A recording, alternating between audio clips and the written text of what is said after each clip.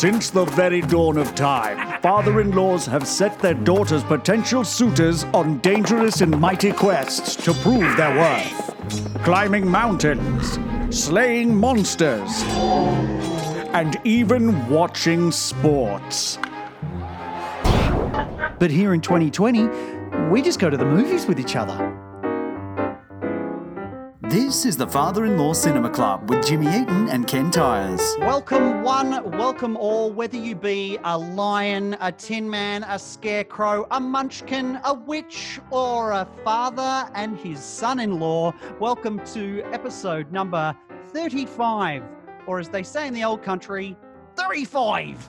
Episode number 35 of the Father-in-Law Cinema Club. I am Jimmy James Eaton, financially ruined Australian actor and emotionally bankrupt comedian and Lego player with her. And I am joined, as always, by the best father-in-law this guy could have asked for, Mr. Ken Tyers. Welcome, good sir.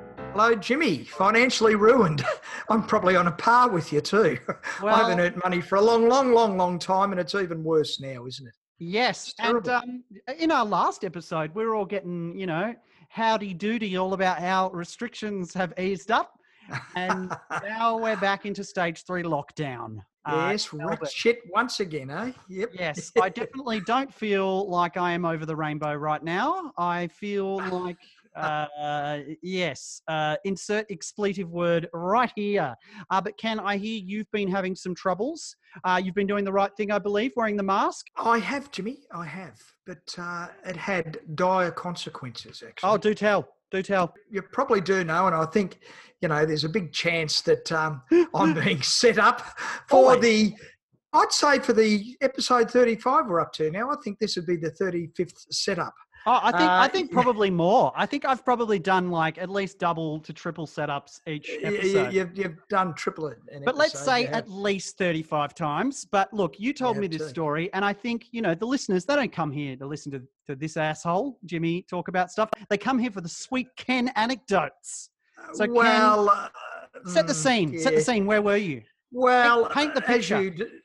As you do know, and look, the thing is, the wonderful thing about us doing the podcast is I have headphones on. So I never ever say to you, what did you say? What? Because I do have an issue with my hearing. And he's not perfect, listeners. That's what he's trying to say. Yeah, a lot of you listen to this podcast and go, Ken, can we fault him? Yep. Probably not. He's the perfect guy, but he does have some faults. You're hard hearing. Yeah, minus my headphones. I do struggle a bit. And I actually remember when we went traveling, there was a few times where I'd just be chatting with you and you were like, yeah, absolutely. And I'm like, Ken, what have I just been saying? And you're like, shit, you got me. I never had the heart to just say, I'm ignoring you, Jimmy. But that's another story. That's fair. That's fair. Yeah. So anyway, I interrupted. Where were you? Let's set the scene. Yes.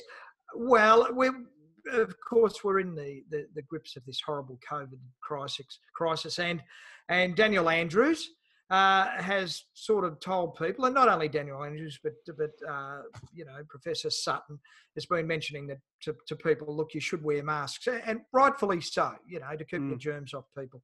And of course, I wore one down to the supermarket, but silly enough, you stick them behind your ear, the head. The hearing aids. That's not silly, Ken. That's how you put a mask on. Yeah, and then you put the mask on.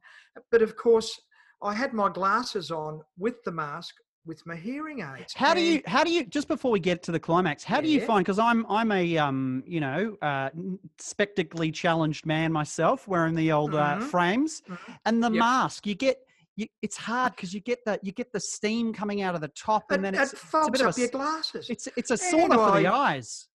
Mate, I mixed up a zucchini for a cucumber. I mean, it was terrible. It sounds like the start of a dirty joke. I walked in and I thought I had a zucchini, but I had a cucumber. And then they said, let me out of these wet clothes and into a dry martini.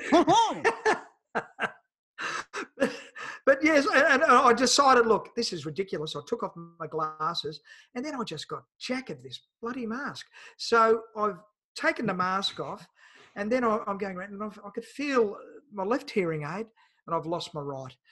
My You're like, 4,000. it's suddenly very quiet to the right of me. Yeah. Well, it did. I thought, oh fuck, I've lost my hearing aids, and I've only had them for about 4 or 5 months. And How much does one go for? Well, a pair, $4,800. It's a lot of money. But look, sensibly, when I got the hearing aids, the first thing I did was insure them with my insurance company, which, mind you, in 20 years, I've never made one claim. So now So I've got the claim going does that make through. you like a diamond member because you've never made a claim? Yeah, well, it could because I'm a bloody Gilt Edge member. But And, unfortunately, you've broken your good streak, haven't you? Well, that's it. And of course, I've had to make a claim on it. But I might add that I searched up and down every aisle. I was only in the fruit and veg section, so I went to where the bananas were. But as you can imagine, the size Checking of through the bloody- cashews. Yeah. Well, that's what they look like. And there was a bloke next to me, and he said, "Are you right, mate? Are you right?" Now I said, "Yeah." Well, You're like, no, I'm left. I haven't got a right one. I can't hear shit. Well, he was a chap of very similar age and stature. He was a very nice man, and he started looking out underneath the counter for me. And he actually went up to the guy in the deli section. He said, "Hey, mate, can you get a dolphin torch for this bloke?" And he said, "Well, I'm halfway giving this woman 2.5 kilos of Straz. You know, what do you want me to do?" Straz for our interstate listeners is also known as Polony and Devon, just in case you're That's wondering right. what Straz is. But anyway, I didn't find it, Jimmy. And Oh shit! It's lost. Yeah, it's lost. And I've made a claim. I've got my left one in. That's hearing aid. And Not zucchinis. He's no longer talking about zucchinis. And anyway, what goes? You know, it's not the end of the world. I'm getting another one. Well, it very much could be actually. But Yep. you know, just when you thought, you know, the pandemic couldn't get any worse, you lose a mechanical walnut in Coles. And have you gone back to try and find it, or? I have gone back to try and find it. I've mentioned it to the young woman there about what had happened, and they were good, really good. They got a broom out and had a look under the counters, but. And does the hearing aid, because this is a fancy hearing aid that you own, did they make sounds or anything? Like, do they have little noises when you put them in, or? Well, they do actually too. What happens? Have you borrowed one of my hearing aids? Hey man, I think I'm almost there. I almost need one. Well, it says to you, normal, music, mute. It's got a third one. Whoops. So it does the third one. Yeah, and it sort of tells you can listen to music on it. You can listen to normal, and the other one too is party. So but you can't have a party that's well, that's in case you're in a party atmosphere with a lot of people around. I'd love it if you put it on party mode and it's like, no, you cannot go to parties. We have sent a message to the police. They are on their way. Stay away from KFC. I also love the idea that, like, your hearing aid, like, how often do you have to charge them up? I have batteries, little batteries. How long do the batteries last? The batteries last about a week. Yeah, oh, wow. So, like, some poor nonna in Preston could have accidentally, like, scooped up your hearing aids in a fruit bowl, and she's sitting there in the kitchen, and she could be, like, softly hearing, mute, party, normal, party. Well, it was funny. I did drop it near the grape section too, so it could end up in a fruit bowl. There is a big chance. Imagine that. Someone's having a little bunch of grapes, and suddenly they get a prize. Yeah. It's not going to be much good to anybody. I'm very sorry to hear that, Ken. And if anybody wants to donate to Ken's new hearing aid, I'm crowdfunding. He's crowdfunding. You can send donations or just rude messages to father-in-law-cinema-club@gmail.com. I don't know how you send a donation to a Gmail account, but I'm sure there's a way. Everybody's just saying, serve yourself right, you dickhead. You should have taken them off when you took your mask off. But this it's is a my own wonderful. fault. This is also a wonderful time to tell young listeners that there will be some swearing in this. I've heard two Oh, yes. already. I've heard two already from Ken. We're getting worse, aren't we? Yeah. Yeah, I imagine as we delve further into Oz, which is a little sneak peek into the movie that we are reviewing Yep. today, that the swearing will only get worse. So parents, you've made a terrible choice. I know I was on the Lego show, but do your own parenting. Look, moving on, we have had a bit of a dry spell with listener mail, Ken, but the spell has broken. The rains have come. We have some listener mail. Would you like to Beautiful. hear it? Oh, I love the listener mail, Jimmy. This little doozy, Ken, came to our email, fatherinlawcinemaclub@gmail.com, and you, listeners, can do the same. Please write to us. You can write to us at our Facebook page. You can write to us on Instagram. You can send a carrier pigeon if you want. We love listener mail, don't we, Ken? We sure do, Jimmy. And Sure this do. one Love comes. This one comes. He said his full name. I wonder if you'll recognise this man. it. Gents, drop line. Hello, my name is Bill Jennings. You said if I wrote you an email that you might review my favourite film of all time, Cinema Paradiso. I know who this person is, so I'm doing his voice. Particularly poignant today in the light of the passing of Ennio Morricone. Oh, yes. That's quite sad. Of Tragic. course, What a great man. the incredible soundtrack, right? Well, it actually says right here, who wrote the soundtrack to the movie, obviously Cinema Paradiso. What a body of life's work by the composer, ... the good, the bad and the ugly, the mission, etc. He did like pretty much all of Clint Eastwood's spaghetti westerns. Clint didn't he? Eastwood and of recent times, Quentin Tarantino. Glorious Bastards. Won an Oscar for the Hateful Eight. Yeah, that was fantastic and Yeah. so good. But I digress. We move back to our listener mail. Also, Yeah, sorry. oh, here we go. He's given us a little helpful hint. Also, you don't have to download the film. I have the DVD. He's offering to pirate his DVD to loan out, even though the warning, I'm pretty sure at the start of DVD says, don't loan this DVD out. He's willing to break the law so we can listen to this to watch this DVD. Dare I say the pressure's on. The DVD ended up in my letterbox. Oh, yeah. So listeners, guess what we're going to be doing? Fantastic. Well, in the near future, yeah. So listeners, I will give the game away. This is one of Ken's very lifelong friends. Good mates. Yeah. Also a lovely mate of mine now through association with you. But he goes on. He says, not telling you movie buffs how to buff, but you could run with Cinema Paradiso, but feature a whole bunch of Morricone soundtracks in your episode. Thank you very much, Bill. And Bill says, gee, Bill. Bill, a random bloke who you may not or may have never met. I think I stuffed up that last line. Bill, Cinema Paradiso. I've never seen this film. Ken, is it worth it? It's a lovely film. It's a lovely foreign film that actually won Best Foreign Film when it was made, 98, something like that. It's got subtitles. It's won a lot of awards. It's won Palme d'Or, BAFTA, you name it. It's won a lot of awards. It's a really lovely, what could you say? A love letter to cinema. And okay. Beautiful. Well, film. look, Bill, it is. It's lovely. If you play your cards right, Bill, we might just review it. And all those other people who are listening going, well, how come he gets his movie reviewed? Because he wrote us a letter, guys, and you can do the same. Come on, so please people. Send us your correspondence. Tell us the movies that you would like us to review, and we'll give it a red hot go. We should, speaking of movies, get into today's big old movie. And I think, gosh, we could probably spend 4 episodes talking about this film. There is that much trivia, both good and horrifying. Ken, I believe this is one of the most watched films of all time. Is that correct? It is correct, Jimmy. It's funny. My kids, your lovely wife, Maddie, and my other daughter, we bought them the, well, it wasn't a DVD in those days, a video of the Wizard beta of Oz. tape? Plus, Yeah, not the big betas, size of a cornflakes box. No, this was a video, and it was made in 1940, but they wore the tape out.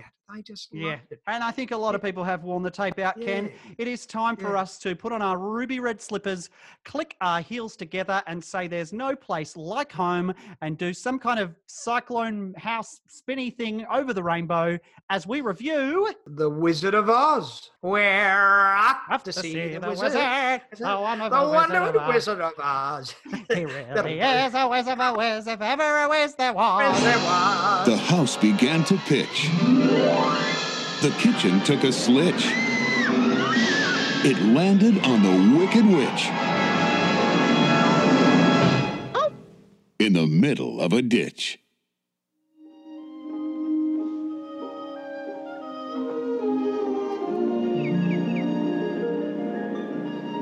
Toto, I have a feeling we're not in Kansas anymore. It lands in theaters everywhere. See the wizard, the wonderful Wizard of For the first time, digitally restored These things must be done delicately. and remastered in digital stereo sound. Well, that makes a difference. Because With all the songs, well, there's no place like home. the magic, I am Oz.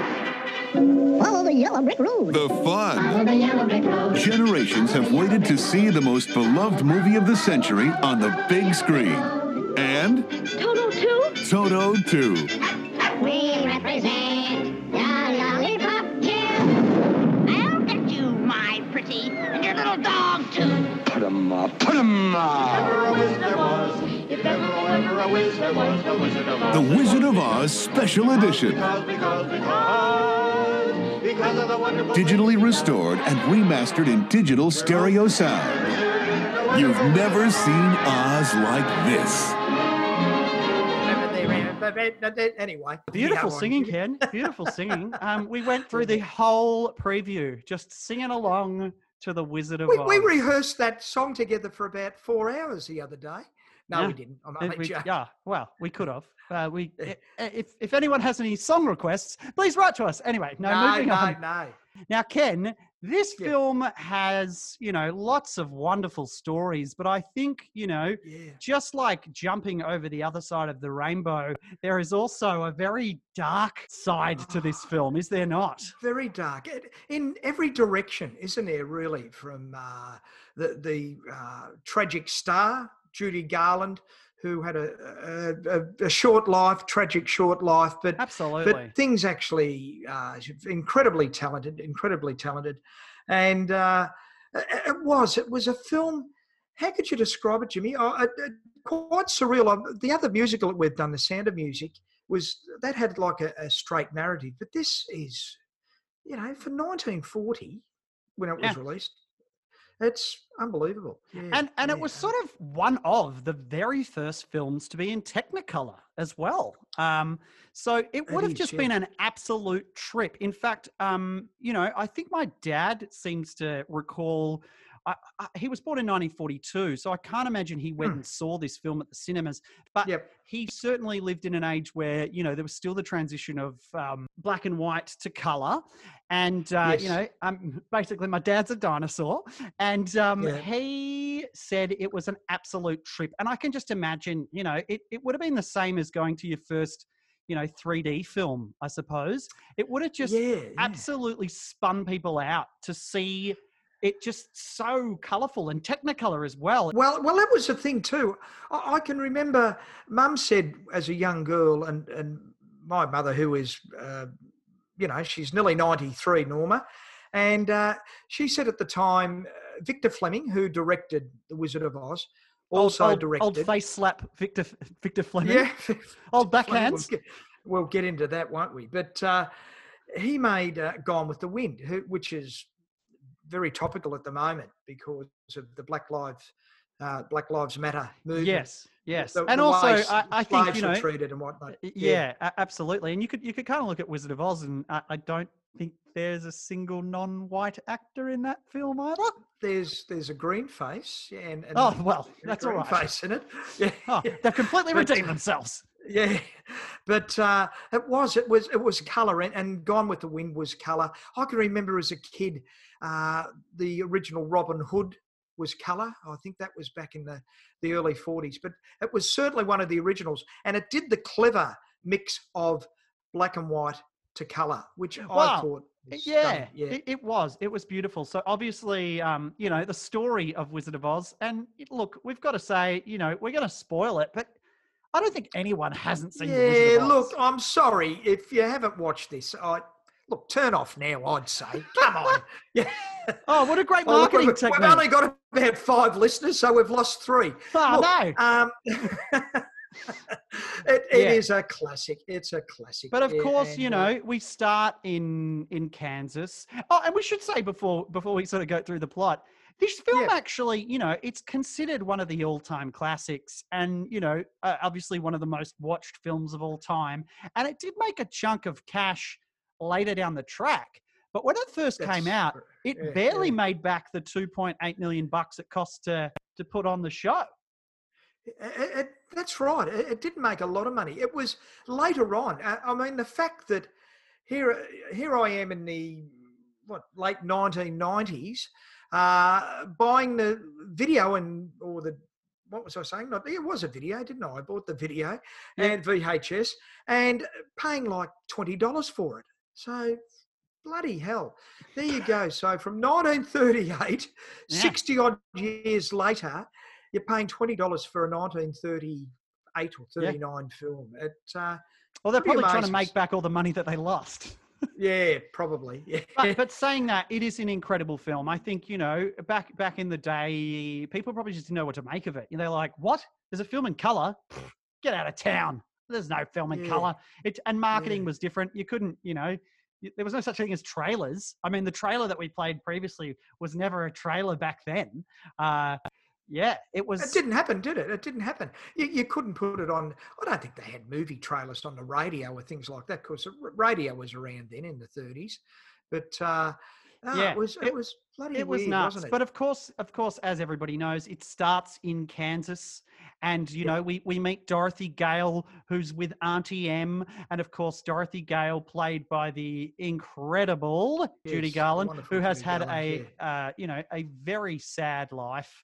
But, of course, she's with Auntie M. Clara Blandick, I think. I didn't have Clara down. It was one of those things. But Auntie M was a prominent character at the start of the film. And of she was a course- kind aunt. You don't really find out, do you, why she lives with her auntie and uncle, do you? Yeah. I think that was in the book. I think it's explained in the book. Yeah, maybe mum and dad were from maybe they were from Oz. Who even knows? But of course, she's with Auntie M and Uncle, what the hell is Uncle Henry, played by Charlie Greatwin. And of course, she is in Kansas, and it's not really black and white, is it? It's more brown and white. It's sort of It is. But wonderful things because of the modern technology. The print, I ended up watching it again on iTunes, and the print was wonderful. The black and white was wonderful. It's almost like a sepia looking, wasn't it? And of course, we And, had the luxury of watching it digitally remastered, so we would have seen it in the way that it was seen back then. Because It was when I meant to watched be, it in so, the yeah. '80s, it was grainy as hell. It was It like is. a cyclone had been through the whole film and left dust everywhere. But it was Well, as a kid, Jimmy, I used to see it on television, and they'd play it through the school holidays. And of course, we didn't have colour TV until 1972, and so it went from Kansas being black and white, going into the land of Oz, and it was black and white still. You didn't see that transformation into colour. wow. So you're telling me that when you saw it, when it changed into color in the movie, it was still in black and white? Yeah. That's how I saw it as a kid. Well, I didn't have coloured television, and I didn't see it at the pictures. I never saw it at going to the cinema. Oh my gosh. Which is a funny thing. Can I mention something with Emmy, with The Wizard of Oz? Because she thought that everything in olden days was in black and white. I think as a little Yeah. kid, I probably thought that as well, because you'd see black and Yeah, white photos and go, oh, wow, people were really pale and had very boring fashion choices back then because everything was Yeah, in black and white. But the problem was with Emmy, it wasn't until she was about 25 that she realised that, no, it was in colour. No. Oh, look, I hope you edit that out. I'm sorry, Em.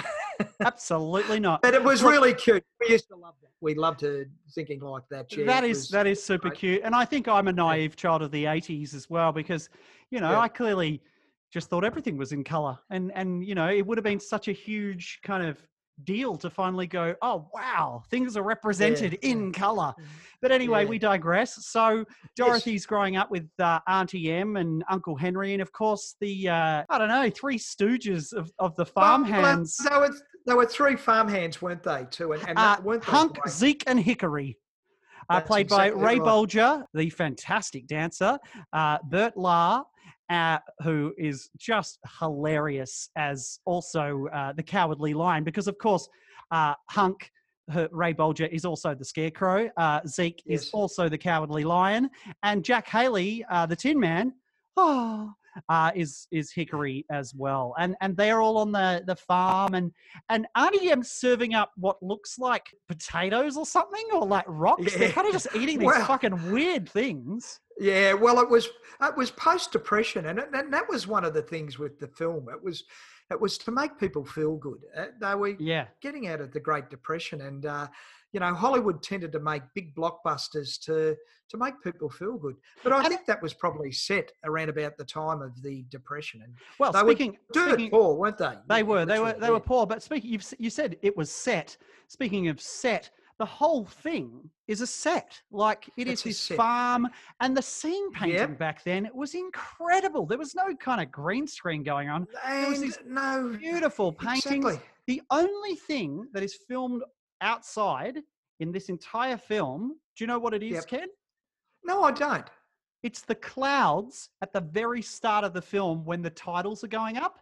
You see clouds in the sky. Oh, really? That is the only Okay. time that it's actually shot outside on a Gee, location. No, I didn't know So that. everything Yeah, was shot yeah. on a sound stage with lights that were they were boasting that they were hotter than the sun. And Jimmy, you can really see why it becomes such a hit stage production. Yeah, shows like Wicked, Yeah. you know, they reinvent the show. The Wiz, the one with Michael Jackson and Diana Ross. It's a stage. It's a stage. It's like a theatre play Yeah. with beautiful sets. And there's a cyclone in it, a twister that comes. Yep. We're jumping a bit forward, of course, but it comes in and picks up the house and whatnot. But that twister in the background, that's not superimposed. They got like a Yeah. massive amount of muslin. I just Yeah. said Muslim cloth. I'm incredibly sorry if I've Yeah, offended yeah. anyone. Muslin cloth spinning around. And then they had dust projectors down the bottom. And then they had it on a big crane and would just move it back and forth. So there's this giant flipping fake cyclone in the background, and it's just incredible. I'm going to have to watch that again because they didn't have CGI. It was just they had to just be really clever. Oh, with it was all epic. It was epic. with all their effects, and it was like that with a lot of things. When the big cyclone or tornado comes, the way the door was unhinged and blowing, they must have had the biggest fans. Oh, yeah. And poor old Judy Garland, I don't know how many times I must have taken that shot, but she was almost vertical, you know, getting blown away, wasn't she? It was. But that she was was probably on so unbelievable. much speed that she was fine. She was just probably thinking, poor old. Yeah. she's probably just like, Yeah, woo, poor this old is Judy. awesome. I'm invincible. Because, of course, Metro Golden Mare, the producers were just drugging her up to keep her Yeah. awake. Look, and the reason I you know, I'm sort of digressing from the film.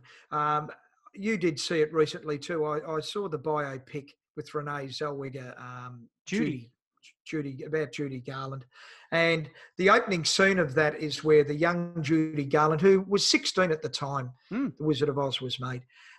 She's being tutored by the great mogul or infamous mogul Louis B. Mayer, and he is just an absolute. Before Harvey Weinstein, this guy was an absolute creep. Absolute And, tyrant. A tyrant. And Who was- he had a minder for Judy, because Judy, she hardly ate. She had to look like a 12-year-old girl. She had to be prepubescent. She had to be like 12 years old. So they put her in like a bodice, a kind of bodice, so a she corset? couldn't see. Yeah, so she had to be flat chested, and she had to be this young girl. But she was a young woman. He used to call her his little hunchback. Like he was the ultimate negger. He was just kind of, and I say negger, someone who negs someone. So they insult them to treat them mean to keep them keen. He was just so horrible to her. And he was notorious. He was notorious. I even read a thing about him that he was Louis B. Mayer, but they called him Douglas Fairbanks, or DF, who was a great actor at that time. And the reason being, they said he was a better actor than Douglas Fairbanks, because when somebody would do something wrong, he would faint on set. So people would feel sorry for him. He'd go, "What's going on?" And then he'd pass out. "Are you all right, Louis B?" Louis B. And it was because he wasn't happy with the scene. So he created this massive scene that when something wasn't good, he'd pass out. Oh, what a dick. It was just, and he berated people. And of course, Judy was the quintessential, wasn't she, Dorothy? She was beautiful. Absolutely, absolutely. Yeah. And jumping back into the story, so obviously we've got these fantastic farm hands who obviously have the dual roles, and then of course there is the fantastic Wicked Witch / Miss Gulch, Margaret Hamilton. Wasn't she great? Who comes in great? And little Toto, Moneybags Toto, and we'll talk about that in a little while. Oh, I love Toto. Who does Toto remind you of, Ken? Anyone that you might have met? Well, has Chewie got an agent? Yeah, I think if he's going to earn the sort of money that Toto got, I might put our own little Chewie, the Wonder Pup, into Hollywood, because wow. But I thought Toto was great. But of course, someone who didn't think Toto was great was Mrs. Gulch, and she comes in and goes, "Your dog bit me, and I'm going to put it down." And so Dorothy is absolutely, gutted. She does a bit of a runner, and she meets Professor Marvel, played by Frank Morgan. And Professor Marvel, of course, is the Wizard of Oz, and the gatekeeper, and the carriage driver, and the guard. So he wins the most roles in Wizard of Oz. And he was hammered most of the time on set too, wasn't he? Poor old. Certainly was. Poor old Frank. He had a drinking problem, and but the show must go on. It certainly does. But did you know that Professor Marvel in the Wizard of Oz, the mythology actually links to Captain Marvel and the Marvel Universe? Oh, really? No, I'm bullshitting. That's a complete lie. I thought it was. No, not at all. There is absolutely no link to that whatsoever. I was going to say that. That's shit, Jimmy. That doesn't make sense at all. Oh, you walk right into that one. But, of course, Dorothy, this is just the black and white part. And everybody's listening going, "Get to Oz. Stop talking about this shit." So, of course, she, feels really bad, and she steals Toto back, and she's on her way home. But that cyclone, even though it's fake, comes along and takes her to Oz. And things get colourful. And, oh, my gosh, one of my favourite parts is probably when she goes to Munchkin Land. I mean, that set is just incredible. You can really see when she comes out of the door. Oh, and of course, we've got to mention this. Pink Floyd, the Pink Floyd album, Dark Side of the Moon.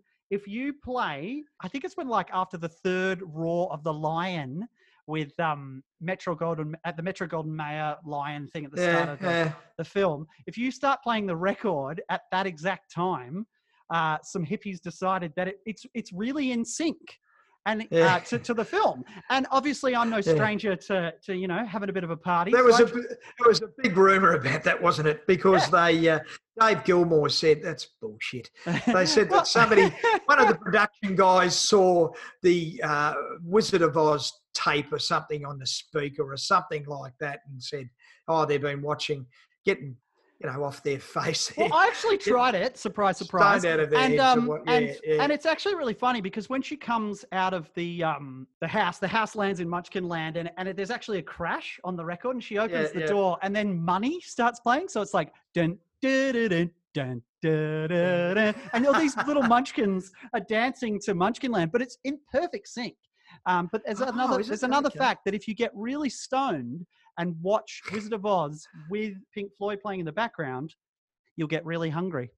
So that's another fact for you. But I'll tell you one thing we didn't mention, and the most played and number one song in filmdom is Somewhere Over the Rainbow, of course. Over the Rainbow, totally which that. it is just a showstopper. And that was nearly cut from the film Yes. because they were looking at the time in the film, and it won the Oscar for Best Song.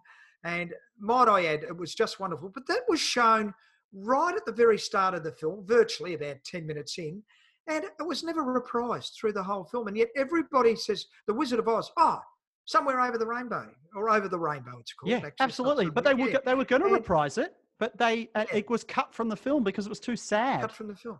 But there's got so many show tunes in it, isn't it, that are wonderful. And they're really quirky, funny songs. Yeah, the writing is brilliant in the It is a musical. It is a musical, and that's what we the book keep is so forgetting good. too. Like and they're real kind of stretches to rhyme. I can't think any off the top of my head, but oh man, like if you really listen to the lyrics, you're like, wow, someone's being very creative with their rhyming. Oh, it is, and all the characters, the Scarecrow, Tin Man, and the Lion were just wonderful, and they were funny. And I think Burt Lahr, who was probably the least known of those two actors, of course, Jack Haley and Ray Bolger had a long career in musical films and as a dance man. Yeah. He was up there with Gene Kelly and Fred Astaire, actually. Well, Burt Lahr was probably my favourite. He's so funny. Like he's funny, yeah. And his tail that just keeps moving behind because someone's clearly got a fishing wire moving it around. Oh, very, very much. And people of about my generation will remember a cartoon character called Snagglepuss, who was a lion. Do you remember Snagglepuss? I don't know what you're talking about. He was with Huckleberry Hound and Quick Draw McGraw. Was it and Top Cat? Was he? No, that was different again. That was a separate thing. But that was like a Hanna-Barbera as opposed to the Disney Daffy Duck and all those characters, Mickey Mouse and whatnot. But yeah, Snagglepuss, exit stage right even. And he had that, and he just copied that voice. He had to have copied Burt Lahr's beautiful take as a cowardly But back lion. in those days, it wasn't copying or stealing. It was a homage. But of course, you're going back to the Munchkin Land, because there's so much going on there. And I've got so many questions about the Munchkin Land, because obviously she's dropped her house on the Wicked Witch of the East, and she's killed the Wicked Witch of the East. And I just love that, like, she must have been a hated witch, because these Munchkins are just overjoyed. They're just singing after a murder. And it's kind of really weird, especially the coroner who's like, like, they're just so happy about it. And you know what? And what a showstopper too! Ding dong, the witch is dead. The wicked old witch is dead. She knocks off her ruby slippers, of course. Yeah, and yeah. But there's a lot going on. Like, they're kind of singing, and then I've just got some questions, and maybe you can answer them, Ken. I'm not sure. I mean, you're a man of science, but like, oh yeah, I don't know about that. But I just wonder about the reproductive system of the Munchkins, because they look like sort of mammals and like bipeds. They're kind of humanoids, but then they walk past this giant nest, and there's a bunch of sleepyhead Munchkins just waking up out of eggs. Like, are they birds? What's going on there? Yeah. Well, Jimmy, you know, later on in the film, they go through a large field of poppies. So we know what derivative from poppies are, don't they? I think it's some very of that Lewis product's Carroll. been had. It's very, very, very strange. There's sort of a class system in their Munchkins as well. They've got like a union. Yep. There's like a lollipop guild. You know, like that. We are the Lollipop Guild. The Wow. Lollipop Guild. It was like Popeye. Well, they are quite Popeye. They are that. Around that era too, there was a era. You say era, I say era. I don't know. I think you made an was- error. Around that era, there was the Dead End Kids. It was What? and it was the Dead End Kids, and Yep, they were still no idea what you're black talking and about. white. That would be when my dad was a kid. It was movies made in Hollywood and featured the Dead End Kids, and they were like young kid larrikins, and Like the they were a Sandlot bit like kids? like the Sandlot Kids. They got up to Ah. trouble and mischief. There was a character called Alfalfa, and they Oh, were is that the Little Rascals? the Little Rascals. Yes, yeah. That What did you they call made them? a remake. They originally called the Dead End Kids. Yeah. What the? Okay. Well, and Yeah. so they they are like I know what you got. I know what you're getting at. Alfalfa Yeah, is yeah. very Little Lollipop rascal. Guild, Yeah, very yeah. Lollipop Guild. But what does a Lollipop Guild do? Like, do they picket line sweet shops who are like undercutting, the unions on lollipops? Like, what does the Lollipop Guild do? Well, I reckon they might have been security for the Munchkins Yeah, because they just- they're pretty rugged. You wouldn't. Yeah, they do have that. They do kind of show their muscles, and, Yeah. and maybe they support the wouldn't- the Lullaby League, who are also Yeah. some kind of secret society. in But that was Munchkinland. only like a very small feature, but it's a very memorable 20 or 30 seconds, isn't it? With the A Lollipop Guild. Guild. I just love saying the Lollipop Guild. But yes, of course, Yeah. we move on. She gives them the ruby slippers, and they follow the yellow brick road. Another showstopper. Oh, fantastic! Yeah. Yeah, wasn't it? Aren't they wasn't it- great dancers? How they do that all in sync? Because Bert Lahr's costume weighed about 40 kilos or something ridiculous like that. And I will say, if you ever get a chance, there's a great documentary called "We're Off to See the Munchkins," and it's I'm going to fantastic. watch it. You told me about It this. interviews Yeah, all the yeah. actors who were. It was sort of filmed in the 80s, who are still alive. And there's a lot of rumors that the Munchkins, were treated really badly. But they did get a bit of a bum rap on the credits because it says that instead of saying their names, it says the Munchkin singers. Like they don't even get their names in the credits. And Toto, the dog, was paid $125 a week, and was paid more money than the poor old Munchkins. Yeah, the in Munchkins the did wasn't get that terrible. shafted. They got $50. Some of them didn't. One of them in the documentary, We're Off to See the Munchkins, got paid $17 a week, and Toto got $125 a week. A dog. A dog. Do you realise Toto did make 10 films, though? 10 Oh, did he? films. That one dog, whose real name was Terry. Oh, really? Terry, not Toto. Yeah, and I'm impressed that he also had that hit song "Africa." very good, Jimmy. Very Thank you, good. thank you. And, Woof. And of No, course they no. meet, the amazing Scarecrow, who was actually the actor who played the Scarecrow. Ray Bolger. He was actually originally going to be the Tin Man, but he said, "My dancing is so fluid. I'm like water. I have to be Scarecrow. I can't be Tin Man. I don't do the robot." Buddy Ebsen was playing the Scarecrow, and he Yep. swapped. And then, of course, what happened, Ken? Well, Buddy Ebsen, being the Tin Man, they used all this paint on his face, that silver paint. It was And he had an aluminium. allergy to it. It wasn't paint. It was aluminium powder. Aluminium powder made of And just- aluminium.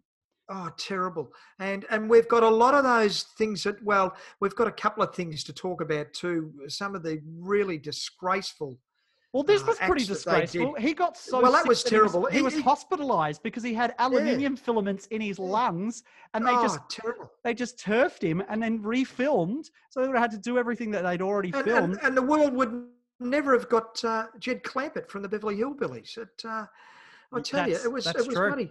And Jimmy, we mentioned, with the things with the poppies too. Of course, they go into that field of poppies and they all fall asleep.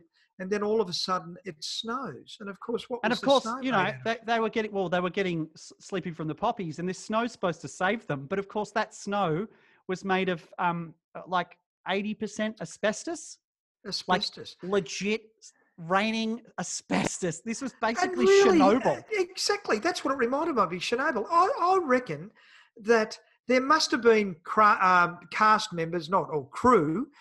I reckon they might have got cancer or something somewhere along the line there But too.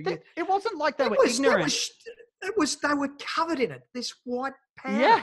And the thing was that it wasn't like asbestos. Oh, we didn't know. Oh, we didn't know that. They knew even then that asbestos was dangerous. People knew full well that it was really, really bad for you. It was toxic. Yeah. Another thing too, one of the great things in Munchkinland, there's so much fantastic stuff in this. They had this great scene where a horse is pulling along a carriage. Yeah. And I think it was the Wiz in the carriage. Did they carry Dorothy? I can't remember. They did. But they carried Dorothy. They carry Dorothy, I'm sorry. And every scene, one minute the horse is yellow, and the next minute it's like a purple colour, and then it's blue and a green. And I'm thinking, what in the hell? And I thought, no, they can't do special effects and superimpose those colours over it. You know what that was? What was it? Well, that was Jello, or we call it aeroplane jelly. We call it in Australia. It was Jello, and they had to shoot those scenes that quickly because the horse would turn around and lick all this beautiful sticky pineapple yellow Jello crystals or aeroplane jelly. Suddenly the horse of a different colour becomes very hyperactive from all the Jello crystals it's eating. I reckon it probably killed the horse too. I don't know about covering a horse in bloody Jello. Yeah. Fine, it was already next to the asbestos storage, so it was already going out. And of course, the Wicked Witch, who loves to make an entrance with a bit of a fireball. She, going back to the Munchkins, when she disappeared, she fell through like a trapdoor. And then they burst this flame. They had to time it really well. But one day, then they do another take. But we're off to see the Munchkins. One of the little people who played a Munchkin says, one time they did it, and then they just had a big break. And apparently the trapdoor had kind of misfired, and she got like second degree burns on her face and hands. Well, and wasn't she a trooper too? We should mention Margaret Hamilton, who has played Miss Gulch, and we have mentioned her, but we could mention her again. Well, just mention it. No, I just sort of go back to her a little bit because she was supposed to be the nicest person in the world. Judy Garland just absolutely loved her. She said she was a treasure. I mean, she looked horrible. She had that big hook nose and the whole bit, and that's was makeup. Her nose. That's not her real face. Oh no, I've seen what she looks like. She had a Benningham snoz on her. Oh, that's a bit harsh. But she was a single mother. She was an animal lover. When they gave her the role where she, the line where she had to take Toto away and just get Toto destroyed, she was really distraught from that. She loved Toto, and Toto always went up to her and licked her and all that sort of stuff. She was offset. She patted Toto all the time. They become really good mates, her and Terry. She's just got to be like, hey, no, we're supposed to not like each other. I'm supposed to trick you, you little dog too. But she was supposed to be a cracker. They were all sort of great characters, weren't they? They were great characters, and I guess they had to have a lot of strength of character because, like we said, the director kind of treated them like shit. And they actually went through like a whole bunch of different directors. They started with Richard Thorpe, who got fired after 2 weeks for possibly being too nice. And then they had George Cukor, who was a great director. Yep. And he directed My Fair Lady. He went and worked on a little bit of Gone with the Wind, and then Fleming obviously stepped in. And then he was the one that was credited as the director, but he went and worked on Gone with the Wind, which they were making at the same time because let's make things easy on ourselves. Just make 2 epics at once. 2 big epics, weren't they? MGM. But those 5 and then directors. There was one more guy, King Vidor. Vidor. And Mervyn LeRoy, I think too, Jimmy. Oh, really? 5? They all were actually Oscar-nominated directors. I think 3 of them won Oscars in their own right for different films. They were great directors in Hollywood, in the golden era of Hollywood, yeah. Did Fleming win the Oscar award for the most violent director on set? Well, you know that story, don't you? Too. What story is that? Let's talk about it now. Oh, that's a segue. Yeah. Yeah, well, Judy Garland, she laughed all the time, didn't she, with The Cowardly Lion. Yeah, when he first comes out. Bert was really funny. He's supposed to be a very funny man on set. He is a very funny man. And she had to slap him. So Judy Garland, Dorothy laughed when she slapped the lion. He sort of broke up a bit, and it must have been a great blooper. And he's in those those days, they wouldn't just break up laughing. The directors, they'd say, cut, cut. They were pretty savage. Time was important. And he slapped her across the face, didn't he? to get her to concentrate. And said, pull yourself together. And you can see Could on you camera. imagine that happening now in a film where the director slapped somebody across the face? Absolutely and a young girl unheard of. And she was treated so poorly because, when you're watching that film, Judy, you gather that her life was pretty crap. And she went on to make it Star is Born and the whole bit. And she was starved of food, and it was just and when you're taking hardcore drugs and not eating and working long hours, no wonder this poor woman, ended up the way that she was. It's really sad. And there is that scene in Judy where Mickey Rooney, I think. The famous Mickey Rooney, comes in and they're kind of, MGM, obviously they own them. And so they decide, who they date, and they kind of wanted to they kind of forced them together, didn't they? They wanted them to be this sort of Hollywood couple. They did. And they take photos of them having fake dates. So they pretended they were sort of in a diner, but it was just in a set. And they had a burger and a milkshake so they could look like they were having this sort of perfect American date. However, she wasn't allowed to eat any of that. She was kind of... So it's like the ads that you watch now for not Burger King. What's the McDonald's and things like that? They pick up a burger and you never see them taking a bite out of the burger. And that was poor old Dorothy, wasn't it? Judy. She had the burger ready to munch in, and this minder comes along and just pulls the burger away from her. And it was bloody sad. And of course, her daughter was Liza Minnelli, who went on to win an Oscar. Who, she's had a bit of a troubled life herself too. Didn't she marry the Tin Man's son? Yes, who was Jack Haley, and his son was Jack Haley Jr. And she married him, and they were married for about 3 or 4 years. So and Dorothy and the Tin Man's children married each other. Married each other. That's so cool. And Jack Haley Jr. ended up becoming the big honcho at MGM. He became the big man. He was like when it was bought and sold and all that sort of thing. It wasn't MGM anymore, but he became a big studio head himself. And so they had a long. And another thing that come out of it too that I sort of read a bit earlier on.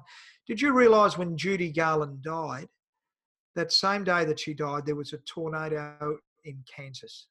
I heard that. I don't know if that's real, but if that is real, that is so cool. I don't know. It could have been made up. Like I make up half the shit that I come out with, but shit, it's good, isn't it? Don't let the truth get in the way of a good story. What a wonderful bibliography. Here's all our research. Here's our research sources. Most of the shit is made up. You brought up with Marvel. That's I got you with. But I kind of can imagine that, because isn't Kansas sort of on the cyclone belt? Isn't it kind of a pretty windy it area? is. They've had. It's notorious for cyclones, and very much so. And it's one of those. Yeah, a cyclone belt, I suppose that's what you'd call it, wouldn't you? Yeah. But of course, they do go off to meet the wizard, and of course, the Wizard of Oz, sends them off to this mission to take the broom of the Wicked Witch, and it's kind of a nice fable, I think, getting back to the narrative, in that, they kind of prove themselves in this final task that they already have what they were after. The lion shows courage, and Scarecrow goes, oh, look, there's a chandelier that's randomly tied up with a rope over there. Let's pull that down. And the Tin Man shows that, he actually loves Dorothy. And I just kind of, the only thing I felt let down by was the death of the witch just seems super kind of tacked on. Bit of an anticlimax. A bit of an anticlimax. And also, what kind of idiot leaves her kryptonite just lying in a bucket right in her own house? I mean, she gets water she obviously sets the Scarecrow on fire, and Dorothy grabs a bucket and throws it on her, and bang, she's out. And her guards turn on her really quickly. They couldn't stand her, so they were wrapped. She had the evil little monkey type characters, which terrified my. Oh, the flying mate, that terrified my kids no end. That was one part of the story that I think both Maddie and him had nightmares about that monkey thing. I had to hide the video off them until they were about 18, actually, so they could. Yeah. It was a little bit. It was pretty scary, wasn't it? But then of course, yeah, and they are pretty freaky. I mean, like, put wings on a baboon. Anyone worth their salt has got to respect and fear that animal. At best, it's going to shit on you from a height. At worst, it's going to claw you. But then, of course, she makes it back to Oz, and we find out that he's a bit of a con man, the man behind the curtain, and I do love that. And there's been a lot of sort of parody. That's great. Plays on That's that. great. But then that's great. But then he has this hot air balloon that I might add has no apparatus to actually ignite any gas. It's just kind of hanging there. But lo and behold, Toto, a little scamp, jumps out of the balloon at the 11th hour, and Dorothy gets out. And I saw in the side that the Tin Man actually undoes the rope after Dorothy jumps out of the basket. Oh, okay. Bloody Tin Man's on the on maybe a double agent, I think. But then, of course, Glinda, the good witch, comes back and says, "Hey, you know how I made you walk miles and miles and go through all this danger and almost get killed and burnt and whatnot? You could have just gone home if you'd clicked your heels. Like what a bitch." What an absolute Glinda was a bit of a pain in the ass, wasn't she, really, when it all comes down to it? But if we've learned anything from Wizard of Oz, Glinda was a pain in the ass. Oh, look, it was wonderful to see it again, Jimmy. When you suggested we do it, I thought, oh, come on. I've had me musical, I've had Sound of Music, but this was a bit different. This was bringing up, more importantly, my kid's childhood as much as anything, because I think as a kid, it didn't mean a lot to me as a kid because I was probably a bit past it, but my kids were right at that age where it really struck a chord, because in those days, you could buy videos and, you had DVDs and kids loved it, watching those things through. And this became a big part of their life as a kid and therefore a big part of my life too, because we used to sit down and watch it with them. It was wonderful to see it again. Oh, absolutely. And I was the same. I was obsessed with it. I used to get the action figures. I think I went to the Royal Easter Show, or in Perth it's called just the Royal Show, and I think I got the Wizard of Oz show bag. I mean, I was obsessed with it. Like, and especially in these times, in this sort of day and age, if you went, actually, if I could go to Oz, I probably would right now. Like, I'd rather go to that Oz than this Oz right now. Whew. Yeah. You'd be following the Yellow Brick Road, not the COVID road, wouldn't you? It is.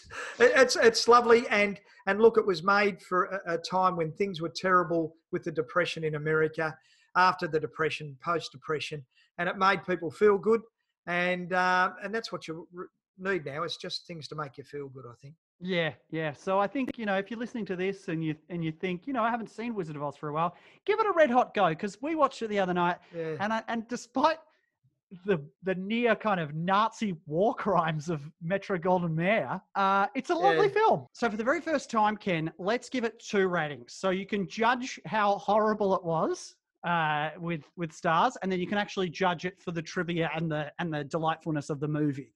So I'll go first. Yeah. I'm going to give it half a star for how shit they treated their cast and how they possibly killed a whole bunch of people. But for the actual movie itself, the narrative and the text, I'm going to give it 4 stars because it's a lovely film. I'm actually giving it no stars for the shit and how they treated the people, because they were absolutely wicked. Those poor munchkins were treated less than less. And I suppose I could give it half a star. That no stars is a bit savage. Probably half a star with you, and 3.5 stars for the film. Lovely film, but yeah. But can I give one for the trivia? Yeah, sure. 5 stars for the trivia. Yeah, I would say too. I would say it was fascinating. In terms of films that have movie facts, I would give it 5 stars. So I think if I push all those together, I'm going to give it, taking half away for that and giving them, I'm going to give it 4 stars. I'm going to give it 4 stars as a film. Yeah.